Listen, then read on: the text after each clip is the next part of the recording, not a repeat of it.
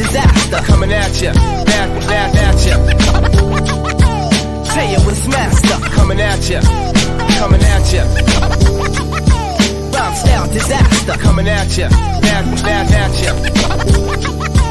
Tell you what's master. Coming at ya.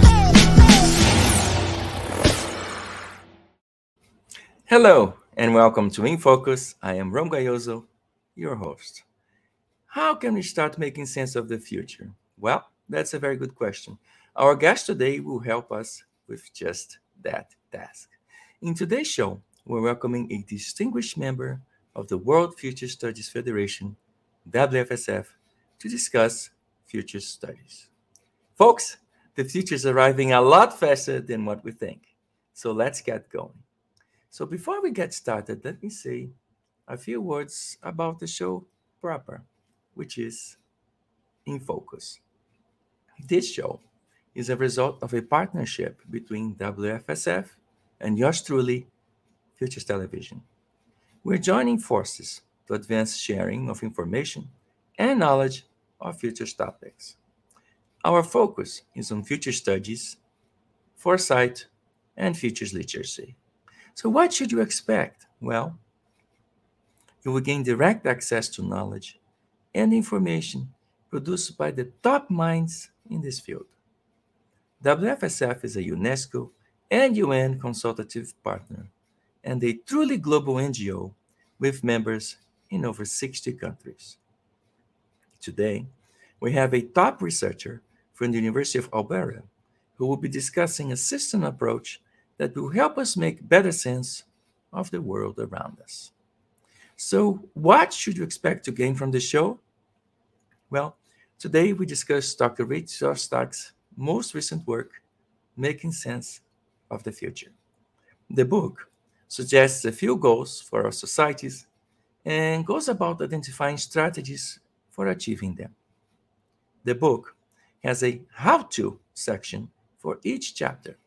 So if you're looking to find out how to identify goals, strategies, trends, surprises, using a cross-disciplinary approach, then this show is for you. But wait, there is more. We will also talk about dystopian futures and how to deal with them. So stay tuned. All righty, so let me say a few words about Dr. Rick Szostak. He has been with the University of Alberta for more than 35 years. He is the author of 19 books, 60 journal articles, and other publications. He focuses on world history, economic history, interdisciplinary studies, and knowledge organization. His most recent books are Making Sense of World History, and we certainly need to have another talk on this one, and Making Sense of the Future, which is actually the topic of today's conversation. So without further ado, let's welcome him to the show. Hi, Rick. How are you doing today? I'm doing great, Ron. Thanks for having me. How wonderful to see you today, and thank you so much for taking the time to meet with me, the audience, and the other members of WFSF. So I hope I did not do too bad of a job at the introduction. Please, if I missed anything important, could you please say a few words about yourself? Yeah, I guess I've been a very interdisciplinary scholar. I've got a couple of textbooks on how to do interdisciplinary research. And then, as you mentioned, I recently wrote a book in world history, and that all set me up for the book we're talking about today, Making Sense of the Future. But thank you for a great introduction. Well, how wonderful. Let's get started talking a little bit about the book. So how did you come to write this book?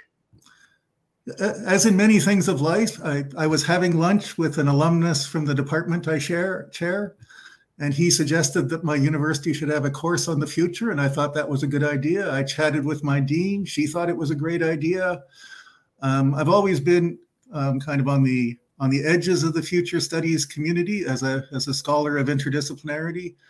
but I did a bit more reading. I was inspired by the book by Bishop and Hines, Teaching About the Future, that describes the whole program they have in Houston. And they in that book urged someone to write a book that could be useful for a standalone course. I've come to think that every university in the world should have a course about the future, but there aren't enough people with decades of experience in the field of future studies. So I wanted to write a book that would be easy for someone who hasn't been immersed in the field for decades to teach a course. Because I knew myself as a chair, I wasn't teaching. So if I created a course at my university, I was going to be hiring someone to teach it who wouldn't have vast experience in the field. So that's the goal, to create a book that's easy to teach from for someone who's might be fairly new to the field. And that means I hope that it's also useful for people who might want to read about the future, who might want a handy introduction, or maybe for book clubs. I think this could be a fun sort of book for a book club to take on. Yeah, but I think this is part of what we do best as futurists is share knowledge. And this is so wonderful that you thought about sharing all this information and helping educate others about how to teach the future. Now, can you describe how the book is structured? Actually, I think I have the book plan with me here. So let me pull it up. So if you don't mind, explain to us, how is this book structured? Yeah, so I guess I should first confess that I love drawing flowcharts, and there's a few of them in the book. So there's 5 substantive chapters in the book, sandwiched between a brief introduction and a brief conclusion. So in chapter 2, we try to identify a set of goals that the vast majority of people in a society might agree to. And then in chapter 3, we see if we can identify some strategies for moving us toward those goals. But of course, we know in future studies that we can't just plan on how to get from the present to our desired future. We have to also look at how the future is unfolding of its own accord. So in chapter 4, we look at likely trends that will continue into the future. And in chapter 5, we look at what is generally called wildcards in the future studies literature, or what other people might think of as surprises, things like epidemics or natural disasters. And so we see how we might have to adjust our strategies to deal with these trends and surprises and still try to move us towards our desirable goals. And then finally, once we've identified, hopefully, some strategies from getting us towards plausible futures, how the future might unfold if we didn't do anything, towards desirable futures, and we have chapter 6 looks at how we can then advocate for these strategies. So there's, I think, a logical structure. I should recognize, I think a lot of people in future studies might have started with the trends and the surprises. I thought it important for us to discuss goals first. And I also thought it was useful to get some discussion of strategies out there to give people some hope that we can, in fact, make a better future if we put our minds to it. Yeah, but if you don't start with any goals, we don't know where we're going. If we don't know where we're going, any place we land is fine, isn't it? Well, I think the danger of starting with the trends and the surprises would be that you then, like you say, you're just trying to deal with crises and you've lost track of where you're trying to get to. So yes, I think it's important for us to know what our goals are. And then every chapter has a structure. As you mentioned at the start, each chapter starts with a how-to. How do we identify goals? How do we identify strategies? And then the bulk of the chapter is a bunch of examples. Here's a goal, here's another goal. But then every chapter ends with an integrative exercise. The whole chapter tries to take a systems approach. We look at each goal and talk about how it interacts, but then we end the chapter by saying, oh, do our goals fit together? Do our strategies fit together? How do the trends interact? How do the surprises interact? Actually, you put method to madness, so that's very good. Okay, so I wanted to ask you a different kind of question. So in the book, you talk about, societal goals. So let's talk a little bit about that. So we live in a time of intense political polarization. Is it really possible to identify societal goals around which there might be some broad consensus? In other words, how do we find common ground? Yeah, that's a really great question. It can seem some days like it's impossible to achieve consensus, but I think because political debate tends to be dominated in Canada as in the United States by people on the one side who don't seem to like any government program and people on the other side who seem to love every government program. I think, we have intense debates about welfare. I think the vast majority of people want to help the less fortunate, but they, of course, don't like to be taken advantage of. They don't want to encourage laziness or whatever. So what we want to do then, what we should be striving together to do is identify a set of strategies that on the one hand helps people who need some help, but tries to help them in a way that encourages them to make productive contributions to society. And I think that's the sort of thing that a course about the future tries to get a bunch of people in a room talking about issues, seeing if they can identify some innovative strategies that can get us to where most of us want to be, like a balanced sort of policy that helps people without being too open to abuse and without giving people the wrong incentives and so on. We're never going to get perfect policies. We don't live in a perfect world. But I think one of the insights of the field of future studies is that by getting a diverse group of people in the room and talking about issues, we can often come up with better solutions. So if we can get past the polarization and first recognize our shared goals, then it becomes entirely possible to move on and start talking about strategies that can get us towards those shared goals. Okay, and again, those goals can often be nuanced, that we want a bit of this and a bit of that. And again, we have to look within a system sort of structure and make sure that in pursuing one goal, we're not totally trashing some other goal. Yeah, I should. Yeah. So the how-to part in that chapter, I recognize that there's a handful of ways that people make decisions, and especially ethical decisions. So philosophers talk about 3 of those that we can look at the consequences, or we can have some sort of decision rule like the golden rule that we try to follow, or we can have some set of values like honesty that we try to follow.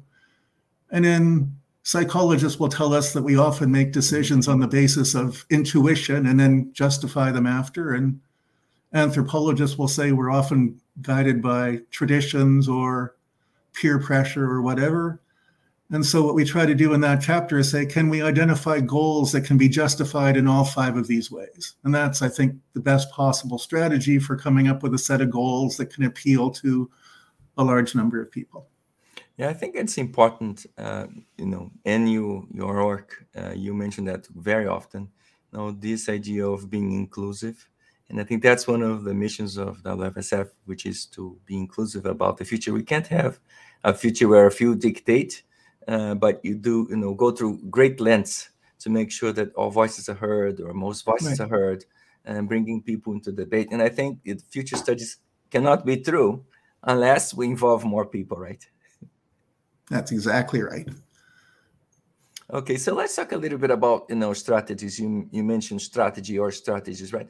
So how do we go about identifying a strategy or a set of strategies for moving us toward our goals? Well, I think we first have to recognize a role for creativity. I think we are in a place in the history of the world where we're struggling to deal with a set of complex problems. I think we need some innovative solutions. And as we've both said a couple of times now, probably the best way to do that is to get diverse people in a room talking. I think, my book gives a whole bunch of suggested strategies. I think the really important thing about the book is it gives a set of questions that we can ask that can guide students to realize that they have something to contribute to a conversation about how to get us to a better future. I think one of the things we can do is look at the whole sweep of human history and see what sort of things have been tried in the past that we might tweak a little bit and try again in the future. Then we have to, of course, we can come up with all sorts of crazy ideas, then we have to carefully evaluate them. And so I think in that chapter, again, I emphasize a systems approach, that we have to really carefully examine any strategy we dream up to see that it doesn't get us toward some goals while really moving us away from other goals. And again, we can use those 5 sorts of decision-making tools. Not only do we want to evaluate our goals in a way that most people will like, but of course we want to come up with strategies for achieving those goals that most people will like. So to come up with strategies, that's tricky. We need to be creative, look at history. To evaluate strategies, we need to use a systems analysis and and try to come up with strategies that will appeal to people who think in 5 different ways. Well, you mentioned crazy ideas, and usually those are the better one or the best ones. So do you, in your book, do you suggest any unusual strategies? Well, there's probably a little bit of unusual most of the way through the book that of course I talk about some fairly, like we talk about things like carbon pricing and so on. But I try to put in little tweaks in most places. Let's think about maybe we could do a little bit of this or a little bit of that. The most radical thing that I come up with, or that I suggest, is the idea of choosing some public officials by lottery. As you may know, this was something the ancient Greeks did. It was done in a few other societies in history, generally much smaller polities than we deal with in the modern world. But I think it's at least a useful thought exercise if we had, given that a lot of people of various political persuasions worry that politicians do not serve the public interest as well as they might, then, well, the obvious answer to that is, well, what if we just put some regular people, if we just randomly selected from the voter list a few people, and then think, what if in legislatures in any country there were a few people, we could start really small, that weren't elected but were chosen by lottery, would they just become beholden to the parties and act like regular politicians, or would they perhaps be a voice for reason and principle? Would they be striving to achieve bipartisanship? I think it's worth experimenting with. I think, as we'll see later, there's much to worry about in the world today. I'm willing to try some novel things. Of course, the danger is that we might end up, and almost inevitably, we would select some people who might not wow us with their approach to public policy. But I think the real question is, do we trust the average person? In a democracy, we actually have to have some confidence that the average person, if properly resourced, could make really good decisions. I throw that out there. So that's probably the most radical idea in the book. Not everyone's going to buy into it, but it creates some usual questions about what kind of democracy we want and what we think of the capabilities of our fellow citizens and so on. Well, I kind of like this idea, well, at least on this side of the border, the lot we end up with in the last few years has been very difficult. Mm-hmm. So perhaps the lottery says, well, something is better than what we found so far. Well, and I share your concern. I've been a little bit politically active in my life, and I've known some politicians that I actually had a fair bit of respect for, but I can understand where people think that on average they don't wow us with their, and that's why I think one of the concerns about selecting people at random is that they might not be really knowledgeable or whatever, but it's not clear that the people we elect are showing us that they're incredibly knowledgeable about the issues. I think they proved otherwise, Yes. They really are not. That's right. But we're stuck with them for 4 years, so it's kind of hard. What can we do about that, Mm-hmm. So let's talk a little bit about, trends and surprises. So what are the guidelines for analyzing trends and those famous wild cards? Right.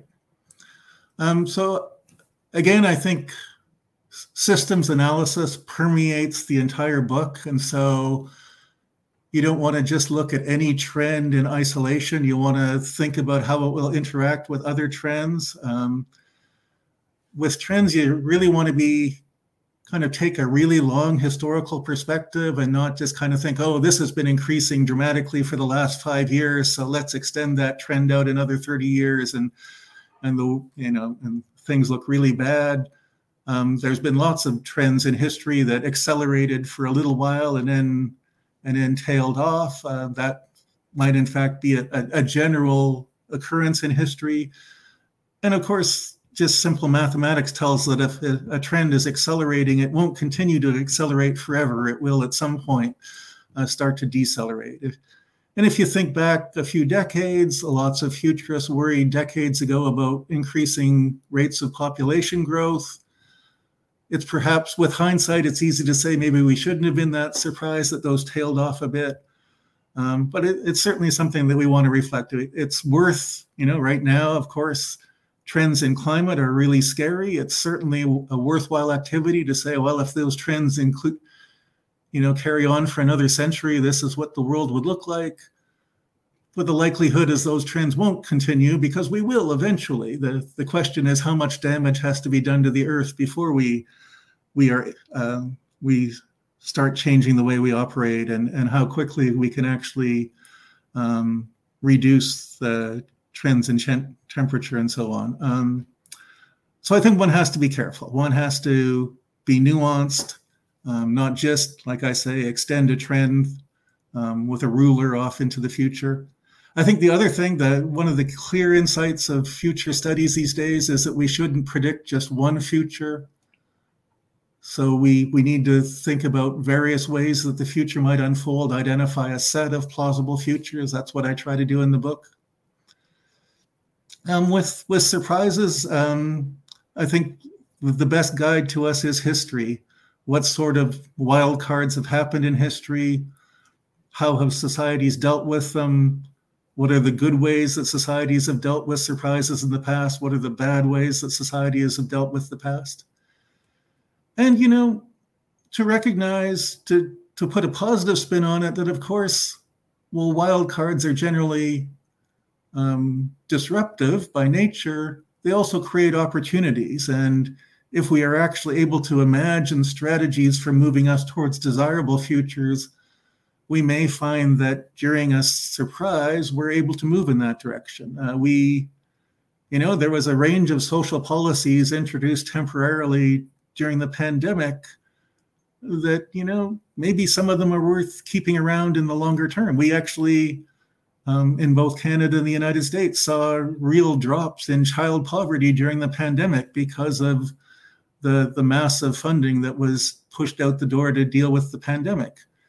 And we certainly don't want to keep all that funding in place, but it raises some questions about whether keeping some of those policies in place gets us towards some of our longer term goals. So that's another sort of thing to keep in mind when dealing with surprises, is whether they're not just a horrible thing, but whether they create some opportunities for moving us towards our desirable futures. Well, I just at this point needs to warn our audience that you have two economists in a call, and that means we may end up with 3, if not 4, dissenting opinions. But I wanted to pick up on one of your thoughts here, and indeed, so it is real, the reduction in poverty, especially in childhood age brackets, and some people actually advocate for universal income, which is a different societal approach. Maybe it would be great to hear your take on that. Yeah, it's actually something that comes up a few times in the book, because, back in the talking about goals, I think we want probably less inequality than there is right now, and we want security. I think a lot of the challenges we're seeing in politics today is that people are worried. They're worried about the future, and so policies that we can put in place that make people less worried about the future make it easy for us to then deal with climate change and a whole bunch of other problems. So of course, a basic income kind of worries some people because it might be taken advantage of by some people. I think of course, we don't know. One of the lessons of the book is we should experiment more. There's been a few experiments with basic income around the world. They've generally been small scale and haven't lasted very long.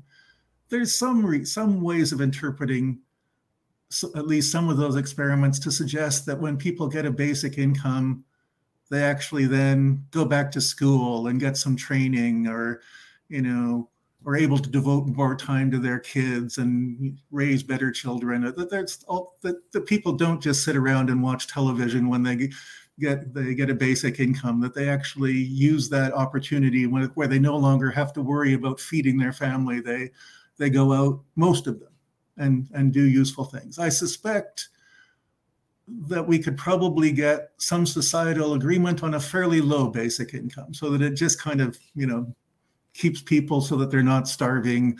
They can feed their families, they can have a roof over their heads, but that they probably still want them to have to go out and work in order to get more. But I think that's certainly a policy that I think deserves more attention. We have to recognize that, there's a potential downside that we should be honest about.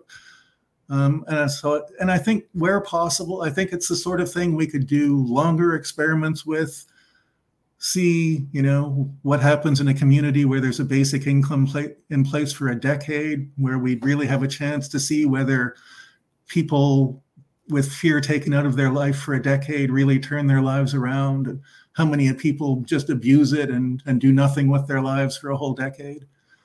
And then we can scale it up. And it doesn't, and of course, the other thing that we haven't been able to measure is how much it can replace other social programs. That if we had a basic income in place, how many of the other systems that we have in place to help the least fortunate members of society we would no longer need. And that's one of the potential, for an economist, we worry about administrative costs and so on. Yes. One of the beauties of it is it's incredibly easy to administer, and it potentially gets rid of a bunch of programs that are much harder to administer and that overlap and are wasteful and so on. So it might turn out that it's not incredibly costly, and that it does lift a whole bunch of people out of poverty and gives them the capacity to become productive members of society. So thank you for asking me. I'm obviously not the only person, but it is something, it's a strategy that actually pursues a bunch of goals.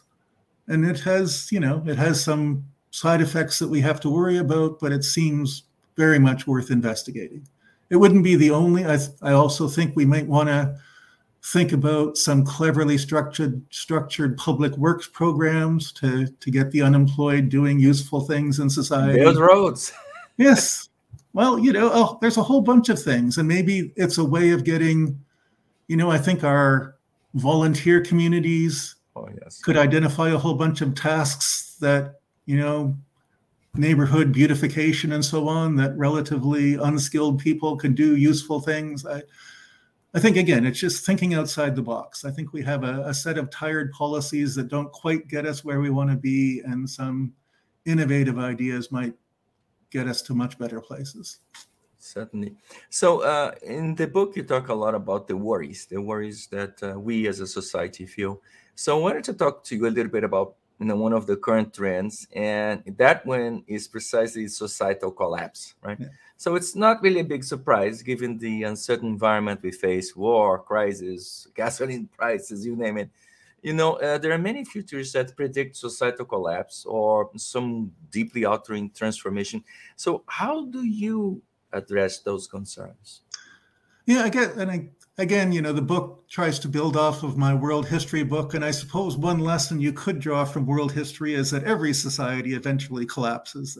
At the height of the Roman Empire or the British Empire, you wouldn't have predicted that they were going to disappear over the next couple of centuries. I think we have to be careful drawing that lesson from world history, but it is, we shouldn't be complacent. And of course, there's been lots of events over the last few years where people's faith in democracy has been shaken. People's sense of a shared community has been shaken. There's been instances in a bunch of different countries of political violence. So I think it's not hard to imagine a future of societal collapse. I think that's a very costly event, so I think we should still be trying to work to avoid it. But I think we should recognize, so I think in my book, I mostly try to push strategies that can be introduced slowly and humbly and evaluated carefully. But I think we might recognize that in a crisis, we might have to make dramatic changes. That's riskier, but it might be necessary. So I guess my starting point is the general future studies belief that we can't predict any future. So we shouldn't be 100% sure that our society is about to collapse. We should recognize it as one possibility. I think a possibility we should try to avoid. If it is going to happen, I think another lesson of history is that in revolutionary tumult, bad things often happen. The new government that comes into place is even worse than the old one that was overthrown. So I think we want to have a good idea of what sort of society we want to rebuild if we do end up with a societal collapse. But I think we want to try, like I said, to avoid it if at all possible. Recognize the dangers, recognize that we may not have lots of time to reform the societies that we live in, but try to do that. Yeah, one of the things that I wanted to talk to you, because you do talk about societal collapse, and as you know, it's kind of a constant in the media right now. But I believe one of the roles we as futurists have is to kind of bring some common sense. And I wanted to hear your thoughts, because they use societal collapse as a tool for fear mongering. And fear is a commodity that sells. So how do you think we as futurists can collaborate to society? How can we fight this fear mongering trend that we see out there today? Well, I think it requires a bunch of different things. What I guess be my short answer there, that we need, I think, to do some reforms in the way we elect politicians. I mentioned the lottery before. There's lots of discussion these days about open primaries in the United States, which might allow us to elect non-extremists more often. I think there's a variety of reforms that give voters more choice, that take a bit more power away from political parties and give it to people. So I think we want to reform our political processes as much as possible. And then we also need, but I think faith in democracy not only depends on reforming those processes, but us coming up with strategies that governments can do, so that unless we see governments actually dealing with climate change or a whole bunch of problems, then of course we're not going to get anywhere. So we need to both reform our democracy and come up with policies that work to address our problems. And I think another thing that I do in the book is not just focus on institutions, the laws and regulations that we want to change, but to talk a lot about values, that we know that institutions don't work unless they're supported by values. The war on drugs tells us that we can't just enforce laws if a big chunk of the population doesn't believe in them. So if we want to have democracy, we need values where we actually respect the people we disagree with. And that's not always easy. But as long as people respect democracy, then we need to respect them. We need to disagree with people, recognize that democracy in the end is the right of people to make stupid decisions, and that we have to respect, even if we can't understand why other people are voting for the people that they do, we have to respect that and try to achieve as much consensus as possible. And I think on a broader front, we've done a remarkably good job in most of the Western world in recent decades of increased respect for diversity of a bunch of different kinds. But the downside there, when you survey young people today and ask them about ethical issues, they'll kind of say, whatever a group decides. If a particular group wants to be dishonest or irresponsible, that's fine. And I don't think we have to go down that road. I think that's the ethical challenge of our time, to respect diversity of a whole bunch of different sorts, but nevertheless expect everyone to be respectful and honest and responsible and compassionate and so on. We need to, I think, articulate some shared goals that tie us together, or we can easily be torn apart. And a challenge there is, who on earth does that? Our politicians can't exactly lead an ethical renaissance. Maybe some of them can, but most of them aren't trusted enough to do it. And so maybe we need entertainers and sports stars to do it. It's not clear. But I think that's, again, the value of gathering groups of people together and having these conversations and trying to maybe get some groundswell of support for some sort of renaissance in values that can support democracy and a sense of a shared purpose, that no country can survive without a sense of a shared purpose. Sense of community, yes, of course. So I actually want to remain on this collapse topic a little bit longer. So in the book, and you already mentioned that, but you identified decreased sense of community and decreased faith in democracy as engines for a dystopian future. So what sort of strategies can we adopt to prevent that? Actually, I think I have a schematic that you sent me on the dystopian future. So specifically, decreased sense of community and decreased faith in democracy. So what kind of strategies can we adopt to kind of prevent that? And I guess I should stress again that that's not the only possible future that I talk about. I do hold out hope that we can avoid the dystopian future. But it's certainly one possible future that we need to grapple with.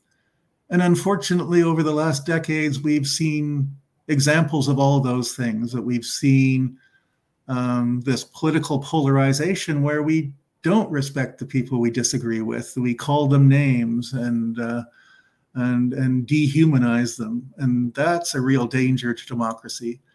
And there is this, I think there is this sense that in our pursuit of this laudable pursuit of valuing diversity, I think a lot of people feel that we've lost a sense of a broader community. And I think that is dangerous, that we need both at the global level, we need to have a sense of our common humanity and work together on things like climate change. Within each country, within any democratic country, there has to be some sense of shared purpose, some sense of shared citizenship, and I think some sense of shared values that we can agree that we want. That we want people to be personally responsible. We want people to be socially responsible. We want people to be caring and respectful. I think, I am worried, and I think we're starting to see already a bit of pushback against diversity. I ask a question in the book: if you have to choose between diversity and honesty, which do you choose? I think that's horrible, and I think we don't have to make it. We can have both. We can respect all kinds of diversity and still expect everyone to behave in an honest manner or explain. Again, every ethical rule has potential exceptions, but if people are going to behave dishonestly, we can reasonably expect them to have to explain themselves. This all may seem pie in the sky in the present world that we live in, where we're a long way away from that. But I think, again, we need to kind of recognize as people that we need to change both our values and our institutions, that we are a long way from where we want to be. And we need to recognize that democracy can't survive without mutual respect. And it especially can't survive if there's widespread political violence. We've seen some examples of political violence. Democratic societies always face this conflict between needing to maintain order and wanting to give people as much freedom as possible. And so that only works if the vast majority of people follow the rules. And if a sizable minority decides to break the rules, then we have a problem. So I think we can avoid I still hold out hope for my children and grandchildren that we can avoid the dystopian future, but I think we have to recognize that it's a possibility that we should be very much trying to avoid.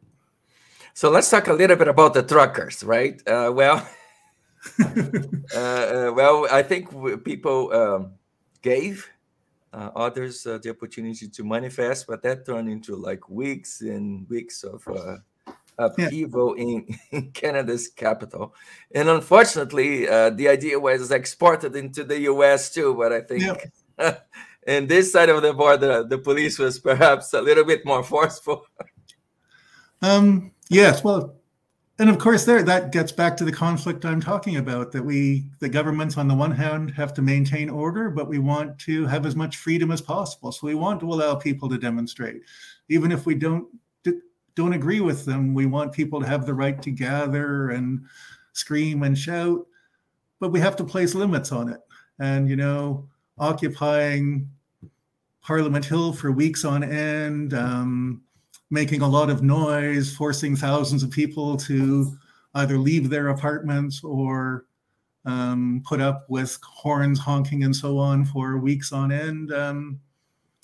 The government at some point was going to have to say this is enough, and so again we get this polarized debate where some people are saying freedom is inviolable, but of course one person's freedom ends when they're interfering with another person's freedom. Your freedom to not get vaccinated, unfortunately that endangers other people. I think the government has to be guided by the medical evidence in its decision making, so it has to limit the freedoms of people who don't get vaccinated. That's an unavoidable trade-off, and governments have to decide when a demonstration has lasted too long. Whether they had to end it in quite the way they did it, that's a conversation for another day. But another hour. Yes, entirely. But I think to recognize that conflict between order and freedom is always there, and that when people are screaming that about freedom, that they need to recognize that freedom has always got limits. That one person's freedom ends when they're interfering with another person's. And that states have to make these tricky decisions. Yeah, so, and I think one of the beauties of the combination of your work is, yes, we talk about the future, but you talk about making sense of history, right? And I hope the future generations will look at our mistakes and the things we did wrong, right? And they say, well, those guys were really fools, so that they will not have to repeat our mistakes, and perhaps they will learn. And I think that's the beauty of looking at your work is, well, that's where we're going. Those are some potential futures, but look where we have been and how we dealt with those crises, and perhaps there is indeed a better way, isn't it? Yeah, well, and I think this gets back to something we both mentioned earlier: the value of getting people together. Because one of the things we try to do, and again, I hope the book, though I give answers to all the questions, I really think the important thing about the book is that it gives a structure of questions that the groups of people can get together and engage. And I think one huge value of that is shocking people out of their comfort zone, because I think we all have a tendency to accept the world the way it is.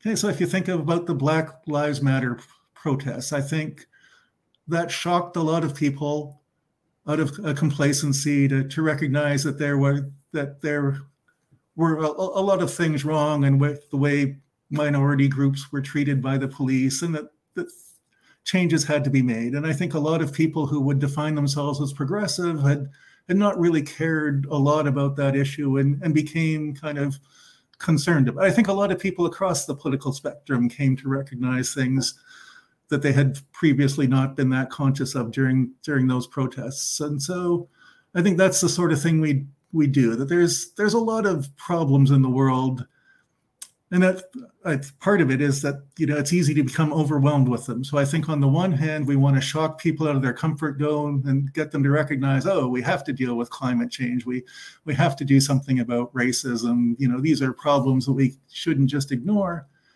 And also to say, but there are things that we can do to give them some hope. Because and those things, of course, reinforce them. You're not going to face up to your problems if you don't think there's ways that you can deal with them. So I hope the book in some small way gets people to reflect, to recognize that, our world is pretty good in some way. And I think that's another thing. We have to recognize the good side. I think the people who, you and I have been critical of our present politicians, but I'd still take democracy over authoritarianism any day. So the alternative is much worse. Yes, as Churchill said, democracy is the worst system except for all the rest. I think we are often not as conscious as we should be of what we have to lose. And so I think we need these conversations, recognize what we have to lose, recognize the problems we have to deal with, and develop some optimism that we can actually collectively deal with the problems and we can build a better future. If we work together, I guess. Yes. And I think the beauty of your work is the questions that you pose, right? We have to question ourselves. And people often think, and many believe that, we should be giving people answers. I said, no, we're not about the answers. We're about the questions. We help people question the reality, question the world, and question the directions we're going, right? If you think the direction is great, wonderful, work towards it. If you don't like the direction we're going, work much harder to prevent it. And I think that's the role of us futurists, is to come in and ask those tough questions. Say, is this what you want? Well, if you keep doing this, this is where you're going to end. Is this where you want to end? Right. No. Well, then we need to take some action, right? And I did think in writing the book that I had to, give some answers to the questions, but I try to make it clear that, these are just my answers. There's likely better answers out there. Different ones, right? Yeah. I don't have space to talk about every possible trend or every possible surprise or every possible strategy. So there's lots of room. And again, I'm hoping in any class or book club that people in those conversations come up with their own ideas and that those get bounced around. And hopefully they will share too. I think that's the beauty of the dialogue, is that you and I see the world one way and people see the world differently. And if we share our ideas, we'll be all better off, So I wanted to ask you a different kind of question. The literature of future studies is so vast. So how do you go about, capturing key insights from the literature? Well, and that of course was one of the motivations for writing the book, as I feared for some new instructor being asked to teach a future studies course and trying to get a hang on this vast literature. But I think, the future studies really has matured a lot over the last few decades. So I think the book takes as its starting point a couple of key ideas. So one of them is backcasting, this idea that we identify both plausible futures and desirable futures, and then figure out how we get from plausible futures to desirable futures. So I think that's perhaps the most common method in the field of future studies, and my whole book can be seen as an exercise in backcasting. I think systems analysis is perhaps another key characteristic of future studies as a whole, and it permeates my whole book, that we're always looking at how things connect to other things. I think the idea that we've talked about, that, what we want to do is get diverse people together in a room and give them important questions to address. I think that also motivates the book. So I think there's, a handful of key ideas from future studies that are the backbone of the book. I also, I think there was a survey article by Alex Fernani, I probably pronounced that badly, in Futures a couple years ago, where he did some bibliometric analysis and identified 6 clusters of people. So some who focus on technological change, some who focus on the environment, some who focus on imminent societal collapse, and so on. And I can say that I draw fairly heavily on all 6 clusters. One of the more interesting ones is, as you know, there's a group of people that are focused on organizational futures, people who, go out and consult with corporations or government agencies or NGOs and try to get them to plan for the future better. That tends to be the literature that interacts with the others, but tends to cite itself most. And I think in the book, to recognize that a lot of the strategies that we talk about have come from them, that they're out there, running workshops for these organizations. And so they've had to identify a bunch of useful strategies to guide these conversations and get organizations to think about their future. And then that leads me to the final thing, is that a lot of these strategies, the futures wheel, backcasting wheel, scenario planning, even the Delphi method, these are useful class exercises. So in the book, I give kind of a thumbnail sketch of how you go about doing a future wheel. And I suggest that that's a useful exercise for a class to engage. And that especially, as some people have suggested, we could have one group of students do a future wheel around one trend, and then have another group do a future wheel on a different trend, and then we can get the groups together to see how those trends interact. For those not familiar with the future wheel, you start out with a trend, and then you look at the effects of that trend, and then you look at the effects of those effects. And then by combining a couple wheels, you can see how these effects will interact with each other and so on. And that hopefully communicates some of the complexity of the future, but that it's perhaps a comprehensible complexity that we can kind of get our hands on it. And also, I think, I haven't used the word empower. I think what we want to do is empower anyone reading this book or any student taking the course to realize that they have something to contribute, that they can see, that they can add something to a future wheel that no one else has thought of. Yeah, I think this is the important message, is the empowerment and making sure that people participate. It's a dialogue, right? Yeah. If only we're talking, then there's no dialogue. Right. But if others participate, then I think we have a better chance at building or co-constructing the future together. And I think that's one of the beauties of your work is you kind of inspire people, you help us ask better questions, you help us get motivated about the future. And as I said at the start, my dream would be that every college in the world has a futures course, and that what we're doing is empowering students to then go out into the world and work towards a better future. Well, I couldn't possibly let you go without asking you one question. So I hear you are good at poker, and I'm not. So I don't know how to do a poker face when I'm expecting some card to appear and another one appears. I kind of I don't think I can hide. So what's your advice for poker players out there? Yeah, obviously working on a poker face is one of the keys. Okay. And I think for some people that's easier than another. I think you really just have to kind of force yourself to think about other stuff and not think about the pot you might be just about to win. I think especially in online poker, having a good grip on the probabilities is really important. I think I've talked to some people who are like professional online poker players, and they're doing these kind of detailed mathematical calculations. And that's, of course, the broader lesson there is to not let your emotions run away with you, that it's very easy to get excited and think, oh, I have a chance of winning big, when in fact your chance is not that big and, losing a lot of money. Well, as you can see, I can no longer pull my hair. So I think there we go. Yeah.